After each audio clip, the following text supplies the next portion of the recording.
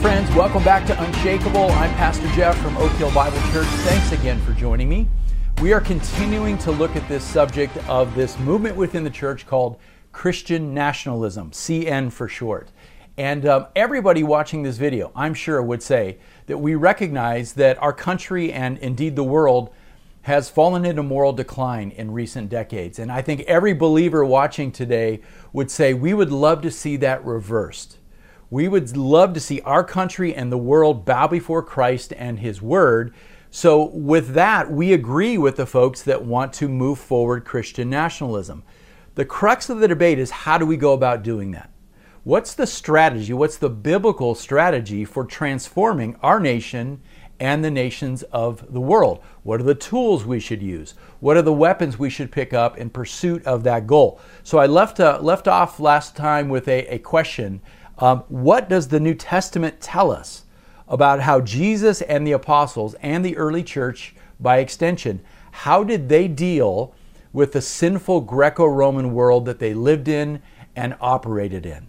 What instructions did Jesus give to His apostles as He sent them out into the world? Did they fan out into the ancient world with the goal of establishing God's law and the goal of Christianizing the Greco-Roman world? That's a question that we need to answer. And listen, I think we know the answer to the last question. It's pretty plain in Scripture. The goal, according to Jesus, was never to go out and Christianize the nations of the world. The goal was to go out and make disciples of all nations, meaning to go into the world, into these countries, and to preach and teach the gospel, and then see who God calls out of the nations of the world and into His kingdom, thereby creating what I called a few weeks ago these colonies of the kingdom of God within the nations themselves. So this is important. Nowhere in Scripture do we see Jesus specifically instructing His followers to target civil government or to go after civil laws and say, that's what we need to change as part of the gospel mission. It's just not in the Bible. Now, I know what a Christian nationalist might say. They might say, okay, Jeff, well, I agree. We don't see that instruction in the pages of Scripture, but the world has changed, and so our strategy has to change. That's what they might argue. And my response, to be as gracious as I can, I would say, okay, great. I'm willing to listen. What strategy do you have? But before we do that, let's be honest. What you're about to share with me is a pragmatic discussion. It is not a biblical mandate that you're sharing. And again, I'm willing to listen to my brothers and sisters in Christ as long as we're honest. If it's purely pragmatic, that you just want to live in a more Christian world, I get that. I would love to see our world be more Christian, but let's not package it as if what I'm about to share is actually from the pages of Scripture. Now, Paul is a really interesting example for us because we have the record of his missionary life in the pages of the New Testament, and we know that Paul was a Roman citizen. He came from the city of Tarsus in Asia Minor, which was a really important city in his day. In fact, Tarsus became the capital of the Roman province of Cilicia in the year 67 BC. So Paul was really, really familiar with the Roman world and the Roman ways. And yet we don't see Paul going around and doing either of two things. Either A, proclaiming the glories of Rome, like we tend to do today, the glory of America, but we also don't see him spending any time addressing Roman culture or Roman government and calling for it to be transformed in a Judeo-Christian way. The fact is, guys, the early church had very little direct confrontation with the empire. It just wasn't on their radar. Now, they did proclaim another king as they preached and taught, right? We know that, King Jesus. So yes, it's possible that their message was misinterpreted by people as defying Caesar, but they didn't come out and denounce Caesar, or they didn't go after Roman culture or the Roman nation to try to say it needs to be Christianized.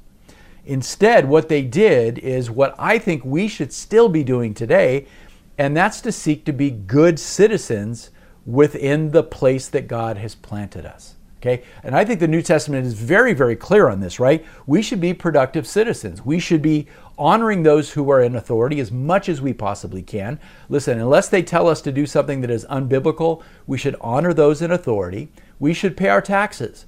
We should seek to promote the peace of our country, and we should do good to our neighbor, right? And the goal is, of course, again, not to Christianize our country, but if that happens, that's a wonderful byproduct, but that's not the goal. The goal in doing those things, in being good citizens, is so that we can continue to practice our faith in freedom. We can continue to worship our King, even here within this nation we live in, and we can continue to keep sharing the gospel.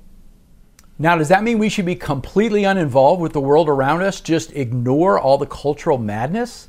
Of course not. We have to be involved. That is the public aspect of gospel ministry. This is where I agree with my friends who are Christian nationalists. Where we disagree is on the how.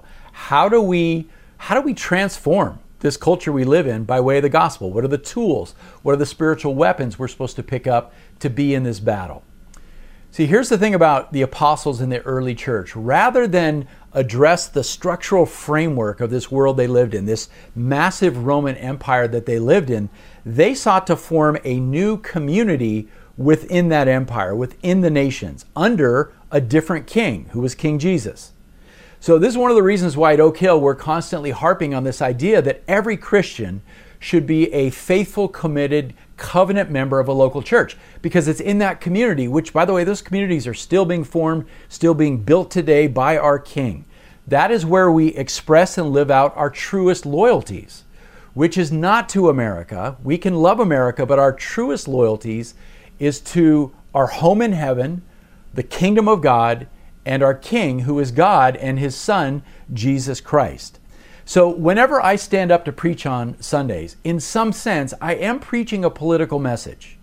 And that may surprise some of you guys as I say that, because we don't talk politics on Sunday. But I am reminding the congregation every Sunday of their truest allegiances. Not to the President of the United States or our Congress, not to America, but to Jesus. By the way, the same is true when we go out, you or I, we go out and we share the gospel with friends and neighbors and coworkers. We're seeking to advance the cause of Christ within the nation of America. So the local church is, in some sense, a political rallying point for God's people. And as we go about life in this secular world, we are ambassadors for our true King. And we're seeking to build relationships so we can recruit new citizens for the kingdom of God. How? By way of love and by way of biblical truth. And here's the thing, friends, that type of practical, faithful gospel ministry where we're serving as good ambassadors for the kingdom of God, that can over time have a leavening effect on society. It can bring about transformational change in culture. Here's the key: if God wills it, right? Because we like to think we're in control, that if we just strategize and then do X, Y, and Z, that we can change the world around us. But the fact of the matter is, our calling is just to be faithful to the biblical mandate, to the gospel mission. God is the one that produces the results. And if he wants to transform a culture, he can. So I think it's really important for us to say that the biblical mandate for changing culture is not top down. What do I mean by that? It means we don't, as gospel ministers, just target government, changing government. We don't just target changing laws, okay? We don't do that. It's not about those things, because this is a really important statement. The church conquers from below, not from above.